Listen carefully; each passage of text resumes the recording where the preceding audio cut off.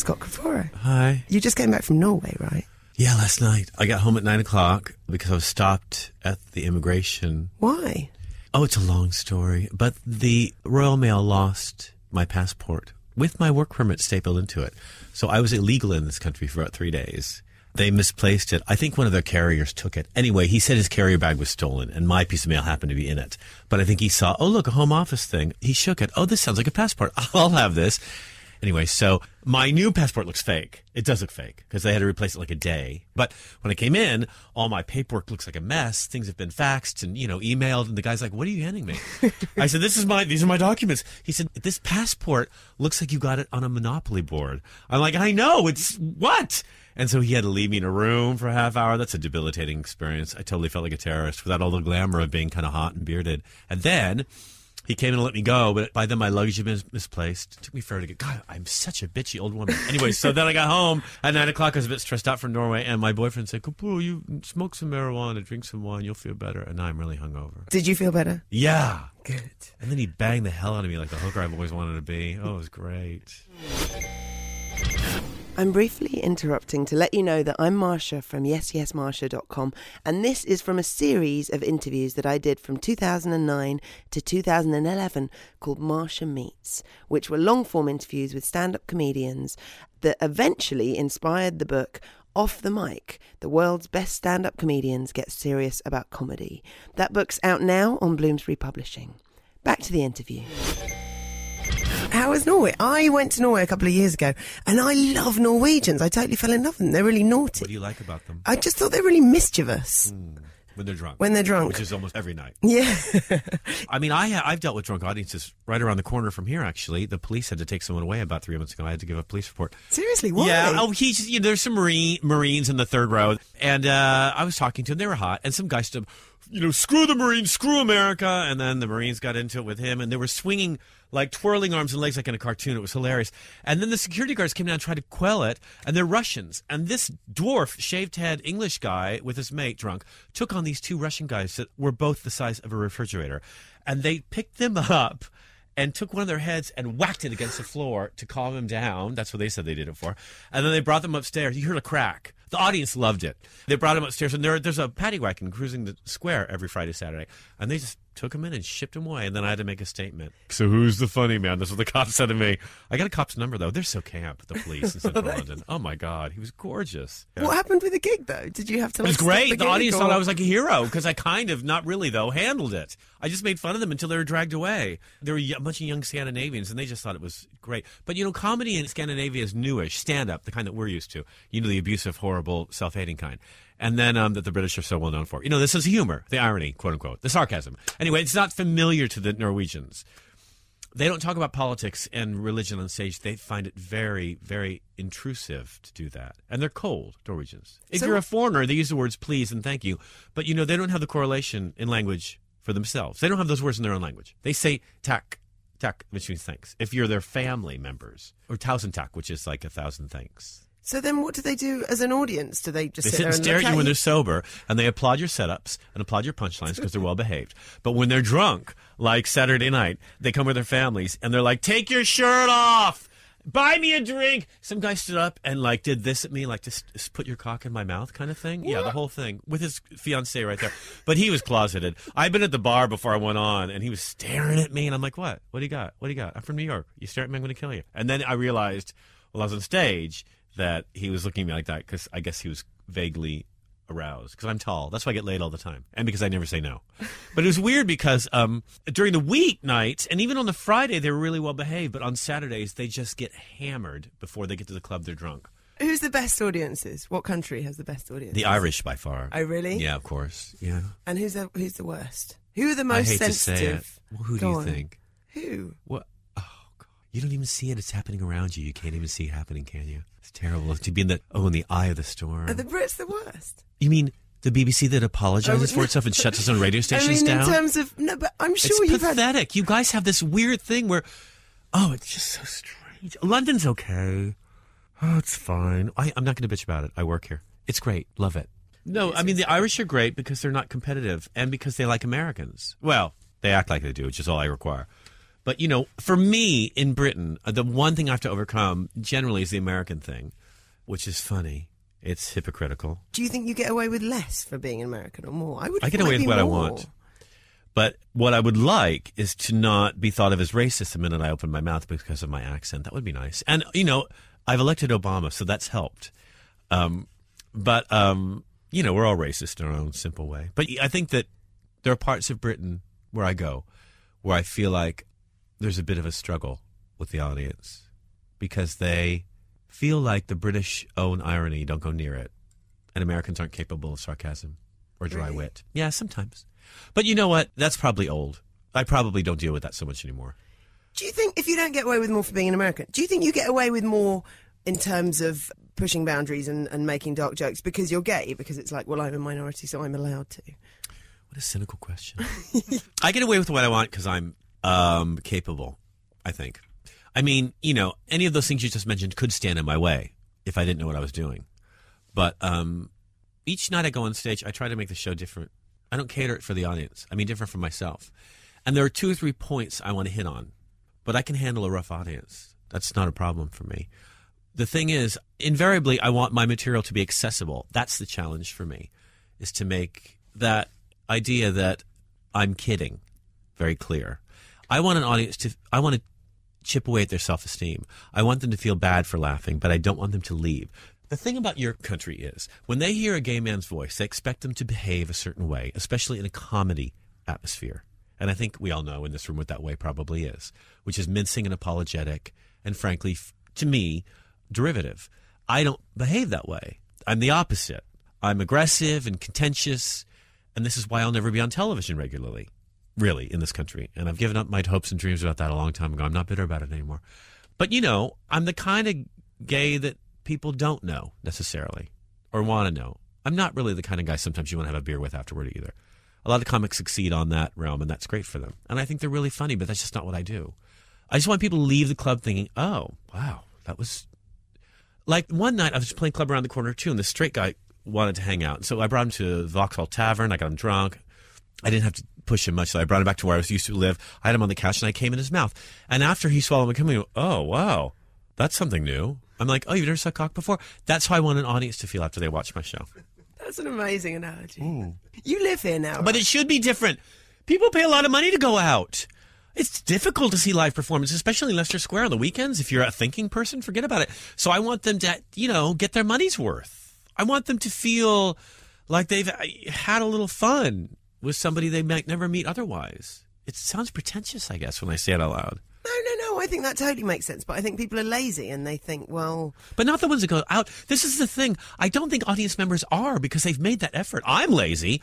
I just don't want to go anywhere. When I have loads of friends that are performers, I'm like, oh, Jesus, fuck, you really want me to go to Windsor on a Saturday to see you in a musical about AIDS? But, you know, eventually you drag yourself. But these people do it voluntarily and spend the cash. It's expensive. I think that people are lulled into a feeling of self-sufficiency, self-grandizement by what they're offered on stage. What I mean is, Britain is notorious for recreating itself on stage, and that's what you guys do well on TV too, is reinventing your history again and again and again. And people, that if you're given that, like whatever upstairs and downstairs happens to be this year, if you're given that crap, then that's what you tolerate. You know, I just imagine people go to comedy clubs because they want to be challenged. But you're right. Some people don't want to be challenged. But it's my job to change their minds about that. And most people go along with it. You live in the UK now, right? How long have you been living here? On and off for about 15 years. That's just interesting because you still say, like, you and your country. And well, it's not mine. I mean, I like it here, but it's not my culture. But I have to be respectful of that. You know, I'm aware of that all the time.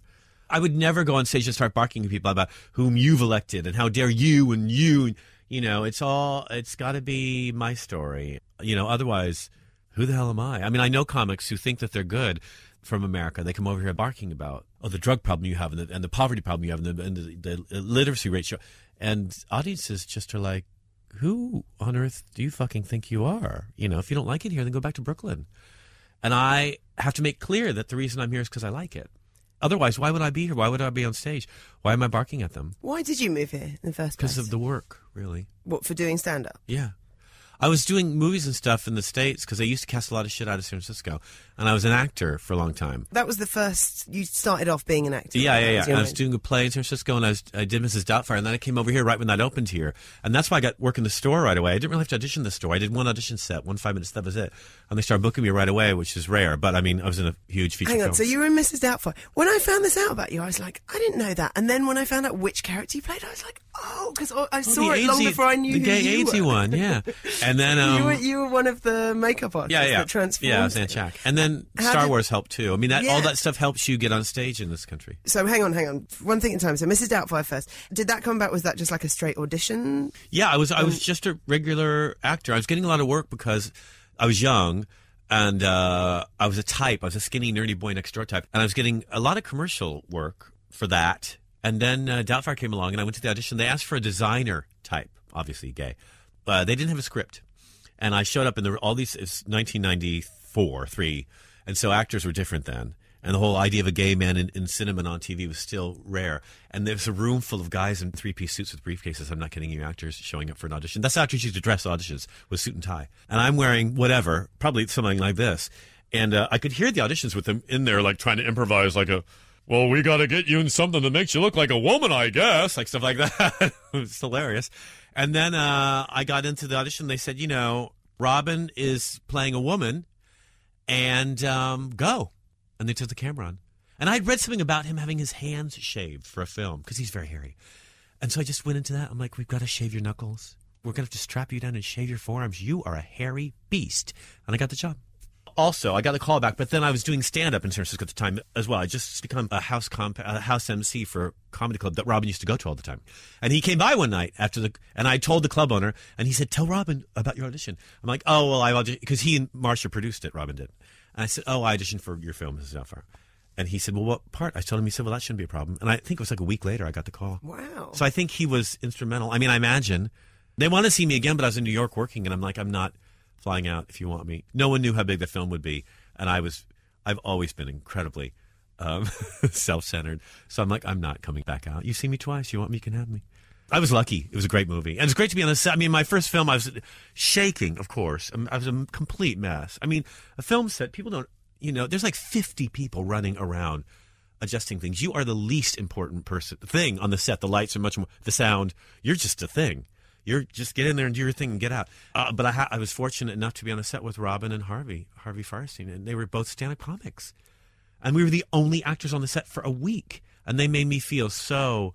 And Chris Columbus, the director, was amazing, and I didn't know who he was or what he'd done. I was completely out of it. This before the internet, though.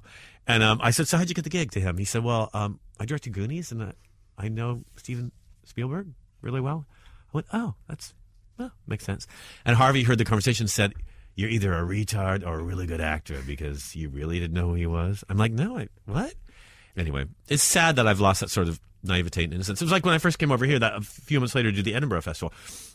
And I imagine the Edinburgh Festival was about 3/10. Seriously, I had no idea. I'd never heard of it. I didn't know where Scotland was. How come you did it? Because a guy I came over to attend a film opening of a short film I'd made at the Gay and Lesbian Film Festival here in 94.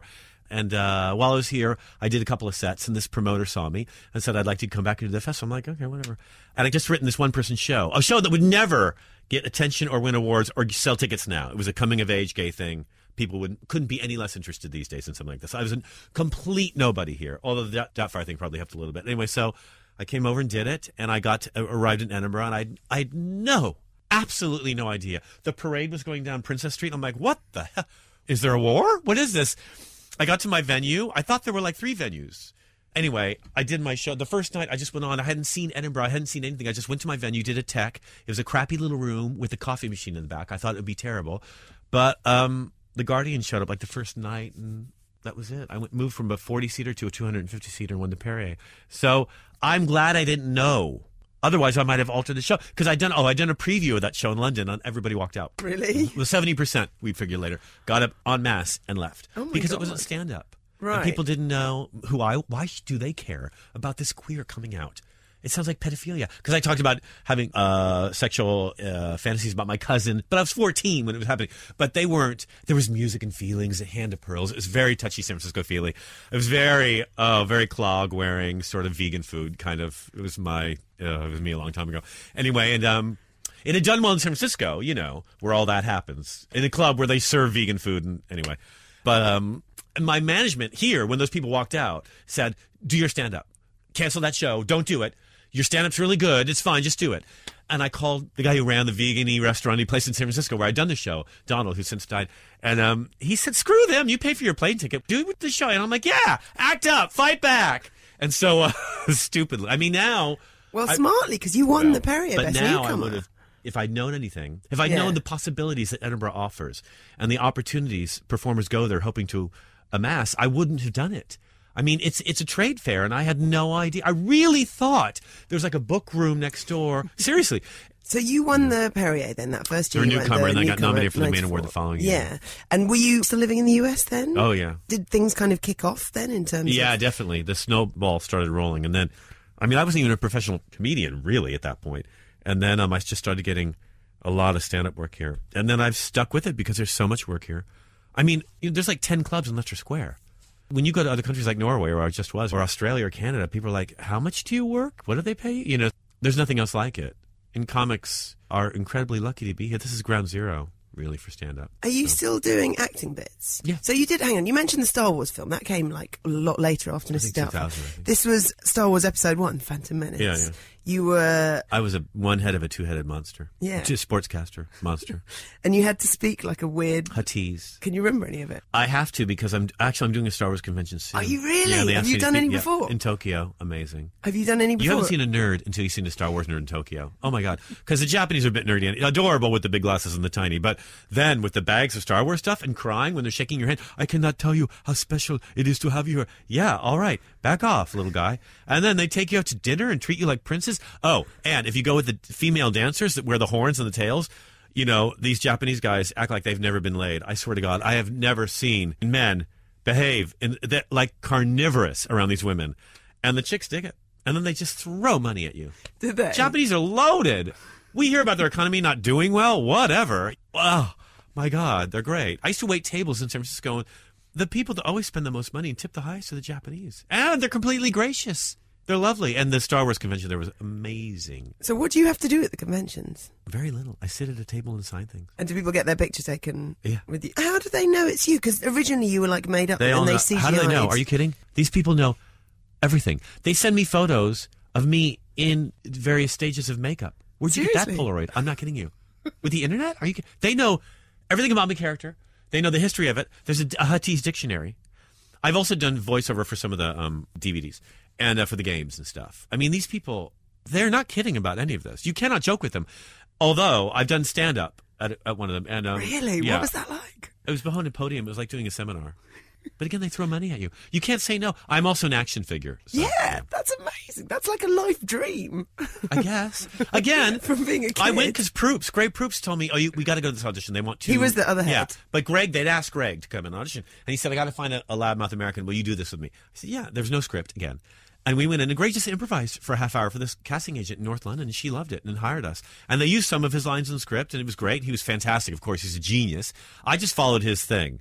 And I thought, Star Wars? Okay, I'll go. He's like, we've got to go. And our management was the same at the time. She's like, you shouldn't do this. The money's not good enough. And Greg's like, I'm doing it. I'm doing it if they hire me. And I'm like, well, all right. And then I showed up on the set, and Star Wars stuff everywhere, and guys in costume, and Ewan McGregor. That was my favorite part, was meeting him. He's gorgeous. Gorgeous.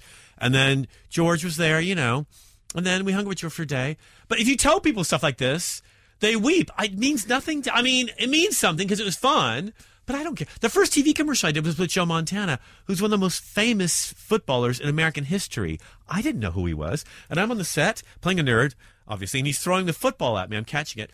And I can hear my friend Julie from back there going, catch the ball! Catch it! Like, she's a huge football fan. Afterwards, I'm like, could you stop embarrassing me? We're in my trailer. And she said, do you know Heisman Trophy? I'm like, really, I don't. I have no idea. I really didn't. He was cute.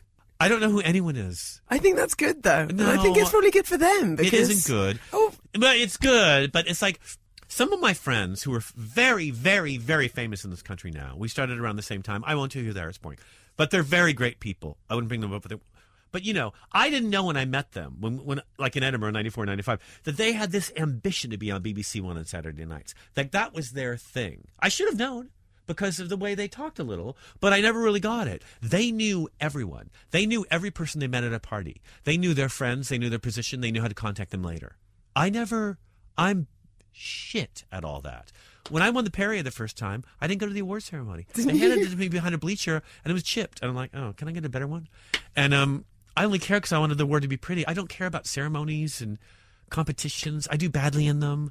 I shoot myself in the foot. I've auditioned for Letterman and Tonight Show many times. Every time I go on, they tell you before you go on, keep it clean. I go on, and I'm like, so I had my cock in his mouth. You know, I guess it's my lack of trust. I don't trust authority figures. I just don't have any faith in them. I think this is why clubs do ban me. But I think, again, that they, you know, I know there's a black female comic, I won't tell you her name, in this country who's had a TV show for a few years. And she's great. But she says when she's in meetings at the BBC, they don't see her. They look between her eyes. Because these white guys from Oxbridge don't see her. They don't get her. They don't hear it. And sometimes when I'm on stage, I feel that there's too many things to overcome when you're watching my set to really join in on it for some people. I had to punch a woman in the head in Soho about a year ago. Why? And because she came at me, and the club banned me. Why did she come and they're at still you? Because I did some Maddie McCann jokes, and she said I don't have to tolerate this from some fucking queer. Now I don't have many boundaries, but that's it. She crossed the line with me, and she got up and put on her coat. I walked in from the stage, and I just went on her temple like that. I know. It was bad. No one wants to see a gay man battering a woman. It's not a good idea. And she went, oh, I just had head surgery. I'm like, it didn't work. I mean, she didn't have head surgery, you know, but it's like it got like that. And the staff, there was a new owner of the club, and he didn't know my work. The previous guy would have supported me, but it became this huge thing, and I was expected to write an apology, which of course I did not do. And they backed off eventually too, because she was being homophobic, and her office mates were there. And nowadays with homophobia stuff, you can kind of use that as a wild card, which isn't good, but I do. And so I didn't have to, actually. I didn't have to. She backed off, and I did too, which was fair enough. I think we were both in the wrong. And I would never, ever usually touch an audience member, you know. But she caught me on the wrong night. And, you know, I just think that comedy is very personal. You know, it's weird to me. Sometimes people go on dates, first-time dates in a comedy club. I would never make that mistake. It's a very intimate relationship I have with the audience. It's really about my relationship with them. And some relationships are good and some are bad, and I take that in stride. I mean, that was one show in a million. I'll remember that one because I punched her in the head. Had I not done that, I probably would have forgotten about it. I'm sure there's been many experiences like that. And it is a brave thing comics do. We're meant to push people. If they're not angry and shaky by the time I'm done, I haven't done my job. Especially nowadays with that retard one-eyed PM you have, that cock Gordon Brown. I mean, at least Hitler was elected, but also he's passed all these laws in this country. You can't incite homosexual hatred or religious intolerance. I mean, what am I meant to talk about? And even though people don't know of these laws specifically, there is a certain atmosphere that sort of boring, you know, impossible humorlessness pervades, you know, and people get frightened. And suddenly comedy clubs start answering to it too. The store won't book me on the weekends, only on the weeknights. Not on the weekends. Because that's when you get the down for a day. I don't know what their idea is, but that's their club and they can do what they like. But they're responding and reacting to what they think the general atmosphere is. And I find that dangerous. I'm not that scary. Come on. I hardly swear. You know, I used to talk about sex a lot more than I do now, but I've had a lot of clubs say, oh, the sex we can defend. That you can talk about. Please, hit on the guys in the front row. We can do that. Because then if they respond, we can just say, well, you're just homophobic. But, you know, your political stuff. Because I use the N-bomb sometimes. Whatever. I'm making a point. But they don't forget about callbacks in some of these clubs. People weren't listening the first time around. But people have to be trained and educated. But I think with race people, especially middle-class white people, in this country, totally freak out. The British are so racist. You don't hide your anti-Semitism. Listen, I'm not complaining about it. They're great tools for me to play with. You know, the British say, oh, it's not the Jews I hate, it's Israel I don't respond to. Which is like saying, you know, a white South African, because I was just there, and they say things like that. They're like, oh, I hated apartheid, but, ooh, I'd love my lifestyle back. You don't get one without the other. You know, I mean, ask a Jew. A Jew and Israel are the same thing. But, you know, you can't even talk about those things here. People get so worked up. In America, you talk about race, you have to. It's every comedy club's a melting pot. You got Haitians on top of this, on top of Colombians, and they all want to hear you attempt to do their accent. But here, you're right. Most rooms are white and middle class. And white middle class people in this country have a lot of concerns. No ethnic friends, but they're very concerned about minority groups. They have no time for them. But, the minute you start talking about the Chinese here, people think you're racist. There are comics here who have said in the press, who are famous, that if you do an ethnic accent, you're a racist. And I disagree with that. What is racism other than funny? But what is it other than, if you get a word wrong, then you're a racist. That's the label. The point of my act is not to reveal anything about themselves, although it does. It's to reveal things about me. It's my show. Those 20 minutes are my time. People forget this. The spotlight's on me, that your opinion doesn't mean anything to me right now. Opinions are not of equal importance. Obviously, you live in a monarchy, but also, I have the microphone. I win every time. So back off. I don't care about your feelings. There's a buffer. We'll never be friends. I don't care about you. If you want to clown, go to a children's party. I'm not going to juggle for you. And I'm not going to do the whole mincy, Mrs. thing that some comics here made a very good living doing. And it's boring and tedious and so from long ago. Although I think some of them are very good at it and they're very funny and they're very good friends of mine. But that, again, is not what I do. And if you want to see that, then watch Channel 4 late at night. But don't come to my set. Is there anything that you won't touch? Is there anything that you... do you know what made me think of this, actually, was when I was looking into the TV stuff that you did, and you did this show called That Gay Show on BBC Choice.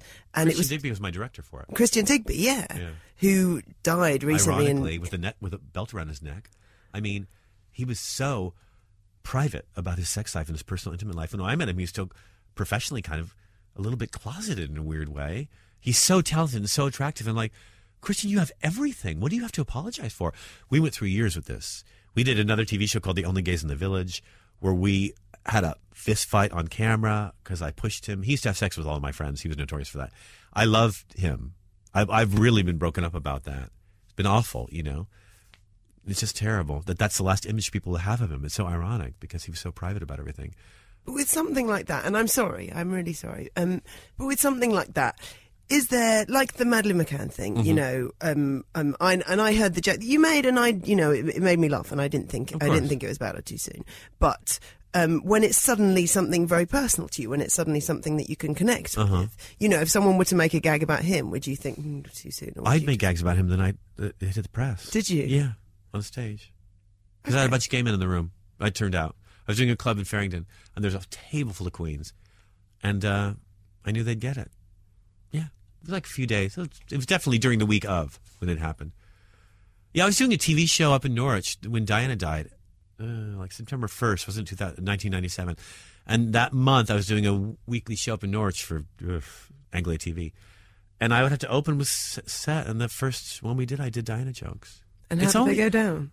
Some people thought it was too much. Look, I was just in Dubai talking about the Quran. It's ground zero. You're a coward otherwise. I don't think that I'm like this great, brave person or a muscle man, or I'm going to fix people's problems. But the one thing I can do is hit them where it hurts. That's what comedy does. The one thing I'm capable of is not having a problem with that.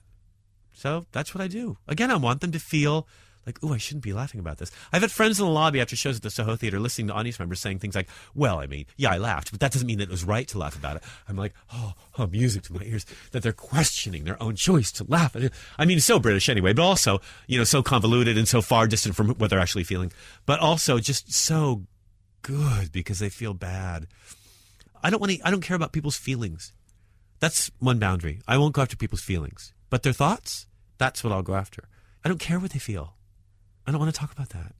If they feel hurt, they feel like, you talked about Anne Frank on stage. You've denigrated the integrity of an entire community. Do people really? Oh my God! Yes, in the front row. Doesn't that sound English to you? And I'm like, if I had that kind of power, I'd kick your cunt out of this club. But I don't. So lay back and take it like a Marine, because Daddy's working right now. Who said you were on stage? You want your own show? Get one. But people get, very grand. Not just here, everywhere. Look, Greg Proops told me years ago when I started as a comic, I love him, and I really emulated him. And he said, the job is to weed out the boring ones. If you talk to the audience, just weed them out. There's a lot of them out there. Just weed them out. Find the interesting people that think the way you do. Can I ask something about your stand-up? When you first started, you were closeted, weren't you? Yeah. In LA? Uh-huh. So was Rosie O'Donnell. Used to host the show I did every week. Really? Yeah. She used to attack women, too. She was rotten. She'd be like, I'm going to kill you. I'm going to steal your boyfriend from you, you monster, you fat bitch. I'm going to take him from... It was all this really rough. Was she out then? No, God, none of us were. Really? No, we had no role models. It was L.A. in like 1987. There were no out performers anywhere, you know? George Michael was still closeted. I mean, everybody was. And no one knew what to do. In comedy clubs, I don't know what people, you know, my boyfriend knew I was gay. He would come with my friends and watch. And I would tell these horrible girlfriend jokes. God, would you really? What kind of stuff? Oh, disgusting. Like, women in toilet paper. What's all that about? And stuff like that. You know, very Seinfeld-ish. Oh, it was horrible. I'm embarrassed. Anyway, so then I moved to San Francisco and I was doing a play. And then I met a lesbian comic, which sounds like an oxymoron. But anyway, I met a lesbian comic and she took me to a comedy club and there were all these gay performers on stage and I'd never seen it before. Actors, yes, but not comics. And I was like, you know, I still remember the club and the night and everything. And I thought I want to do that, you know, and then I did it. And I was very nice for a long time. When I won the Perry in 94, my show was very nice. Was it? Yeah. Was it? Bob Mills was one of the first comics I met when I was over here, and he was, you know, doing really well. And he has since told the guys that run this club around the corner recently, because he's back on the circuit, told them that when he first saw me that I was really nice and gentle. I was. I'd forgotten that, too. So what was your material? What kind of stuff would you do? Being nice. You know, the difference between gay people and straight people, and my mother finding I was gay. My mother outed me to myself and all this stuff, you know, and just polite, a little dirty, naughty, sexto, like so that. Then when very diplomatic. When did the switch happen? When I realized I didn't have to apologize for anything. When I realized that wasn't my voice. When I thought a club owner in San Francisco, what happened was I got hepatitis in 97 and I stopped. I was doing a TV show here, which I lost. I lost everything for a very long period of time here. I lost my momentum. It was really difficult. And I went back to America. You know, 'cause hepatitis is scary. And I didn't want to go in the hospital here. And I think we all know why. Anyway, so I went back to America, and it was bad for about 6 months. I was really ill. And I went back into the circuit there to kind of get back into it. It was hard. It was like starting over again. Like, you know, coffee shops with like milk machines making noise in the background and stuff like that. And I finally got a circuit gig back in the States again. And the club owner saw my set and said, you know, I have to tell you, I haven't seen you in a while. And I realized watching you that you might think about talking about other things other than being gay. He said, you've become a bit of an industry joke. Believe me, it was really hard to hear. I realized that a lot of comics are smarter off stage than they are on. And I realized, too, that I wanted my act to be as smart as the level of the audience's intelligence. And I had assumed that they knew less than they knew. So I started doing material without buffering it. And seeing if they got it. Do you remember the first time? I did. Oh, yeah. Well, I wrote a book and then a play about a guy who falls in love with someone and then goes on a date with him and kills him by mistake and makes it look like suicide. So it's a comedy novel about date rape and murder. And I wrote that show and did it in Edinburgh in 1998. The book's called Foul Play. Foul Play. And that was the first thing. And Stuart Lee saw it and said, wow, that was really great for me because it didn't do well in Edinburgh. It did not do well. But no. It was not stand-up. People didn't get it. But a few of my friends liked it, and so that was really helpful. And then I thought, well, I can... And then I came back in 2000, and that's when I did the Holocaust, Schmolocaust stuff, and that's when I did all this stuff. You said Holocaust, Schmolocaust? Yeah, and that... well, it's luck, though, because the Guardian and the Scotsman were there that night. I made people cry, and I handled it well, and they both gave me 5-star reviews. And then all the hype that creates, and everyone comes, and then they want to be offended. And then there's nothing I can say that offends them enough. And then the smart press says, we see it in his eyes that he's trying to generate shock. That he's trying to generate something that pisses people off, because they already know about... and of course all that feeds into more hype about what's going on in my head, which they've never met me while I'm on stage, when all I'm thinking is what amuses people. And I wrote the Holocaust stuff thinking, well, it happened so long ago. Of course we can make jokes. I mean, if anything, that's tired. It's 50 years ago. And Frank Enschmeck. It did piss them off in Holland, but they're Dutch. They have no sense of humor whatsoever. I'm like, in Britain, they'll get the gag. But these Cambridge Footlights girls lost it in the front, of course. And they're, oh, how could you? We thought you were nice. But see, they thought I was sweet because they'd seen me on TV being gay and sweet. And then I'm saying, Anne Frank, what a one-trick pony. And so they get up and walk out. And then I turn to this guy and say, you're hot. I'm a girl. And it was a little lesbian in waiting. She runs out. Her mother chases her. And Kate Kopsick from The Scotsman is like, having multiple orgasms in the 8th row because she's loving watching me sweat blood. And then some guy, you're not funny, an English guy, and some gay kid next to him, I'll never forget it, said, you're lying, you've been laughing the whole time. He got up and walked out. His girlfriend wouldn't leave. They were fighting across the aisles. And I guess, Lynn Gardner from The Guardian thought it was like the best thing she'd ever, stand-up wise. She doesn't usually review stand-up, but she did. And then that kicked off this whole, the Jewish Chronicle followed me. The show sold out. It was great, I made no money. It's Edinburgh. But it was good. And that was, to me, seeing the way people reacted when I talked about having sex with Prince Harry, the way people reacted when I talk about the Queen Mum being a bag of sand, it's like I couldn't believe that they took these things so personally, calling the Queen German. If you do that in a club in Edinburgh, people lose their shit. Really? She's German. Her last name isn't Windsor. They make it up. Why am I telling you this? And it's not the middle classes. It's the working class take that very personally because they take the royals. It's like this upstairs, downstairs bullshit. And I'm like, you guys, you don't have to play that game with me. My mom lived on food stamps too, but I'm not sucking that queen's cock. Not for you, not for her either. So people get they take it very personally, It's weird. It's good because it gives us a chance. I mean, I saw that and I thought, oh my God, there's a gold mine of comedy material I've been ignoring, which is what pisses people off. And then it all made sense to me what comedy was for me. And up till then, I fear that I was kind of, through osmosis, kind of copying other people's styles. Not meaning to, not stealing material ever, but just their patter. There's comics, friends noticed my timing, and other comics in the States who are much more famous. Wendy Liebman, who's not known very well over here, and others, and mostly women that I emulated. And so I wanted to get rid of all that. And I think I have. And that's been, for me, the only really good thing I've done is gotten rid of those voices and found my own. I think a lot of people find my voice as a comic disparaging, disgusting, horrifying, They work in TV. They're cunts. You've got stand-up shows coming up, but you're doing this chat show at the Royal Vauxhall Tavern, which you've done. Is this the third time? It's the third series, yeah. Right, and so tell me about it. Well, we don't film it. It's not about plugging. It's just about light chat about whatever we like. And I've pitched it as TV. And so it's called Scott Kapora's Position. But the reason I bring up the pitch thing to TV is because when I pitch it to TV people, they're like, you'll never get this on. You'll never get guests to come along unless they can plug their own work. And my feeling was, I think you're wrong. I think celebrities have a story to tell, or several. They love reinventing themselves, and here's their chance. And I think the lineup this time is, and it's been great every time. I mean, Ken Livingstone, Graham Norton, Boy George, Katie Brand, everybody, almost everyone we contact says yes. And then this time we just, at one point, my producer, who's also my co-host, David Mills, and I were booking it like 3 weeks ago, and we're like, we've got too many A-list celebrities. How are we going to research all these people before they come on? We got Vivienne Westwood, and once she said yes, like a bunch of people said yes. And so then it's Vivienne Westwood. Yeah, George Galloway, Matt Lucas is on the first one, Jimmy Carr's on the last, Nina Conti, Steve Merchant, Russell Toby. Am I pronouncing that? Toby. I always want to say Toby, but it's, yeah I think. He's gorgeous. Isn't he? Yeah, he's hot. And more. Ivan Massow and Christian Digby was on last season's, actually. Oh, was he? He was great to have. Shapi Kursani is going to come along. She's fantastic. Yeah.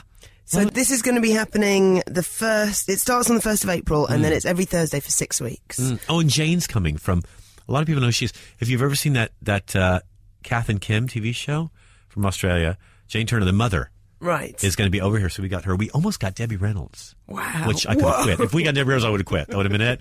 Career's over. We almost got her, but she can't. Her hours of performance are at the same time. We can't get her in. Well, maybe next time. I know. Okay, so that's every Thursday in April, every first Thursday in May. We start April 1st. And then also you're going to be doing a show, your stand-up show. Leicester Square Theatre around the corner, yeah. Leicester Square Theatre, April the 14th. Yeah.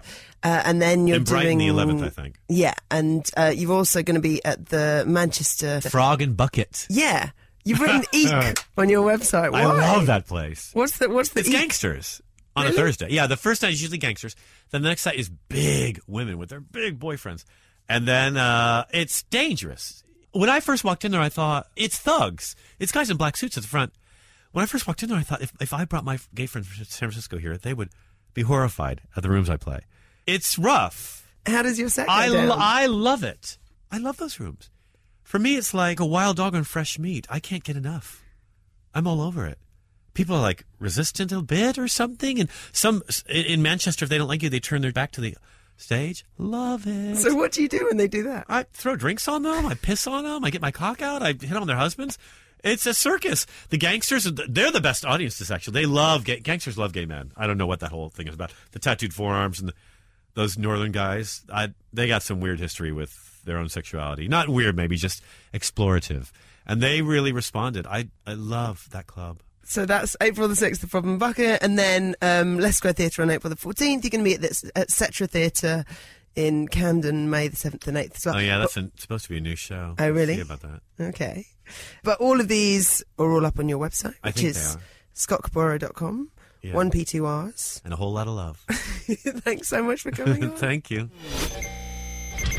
Thanks so much for listening. If you like that, you'll probably love the book that I put together with Deborah Francis White called Off the Mic, The World's Best Stand-Up Comedians Get Serious About Comedy. So asking them things like, what's your writing process? How do you find your voice? What do you think about touring? How do you deal with hecklers?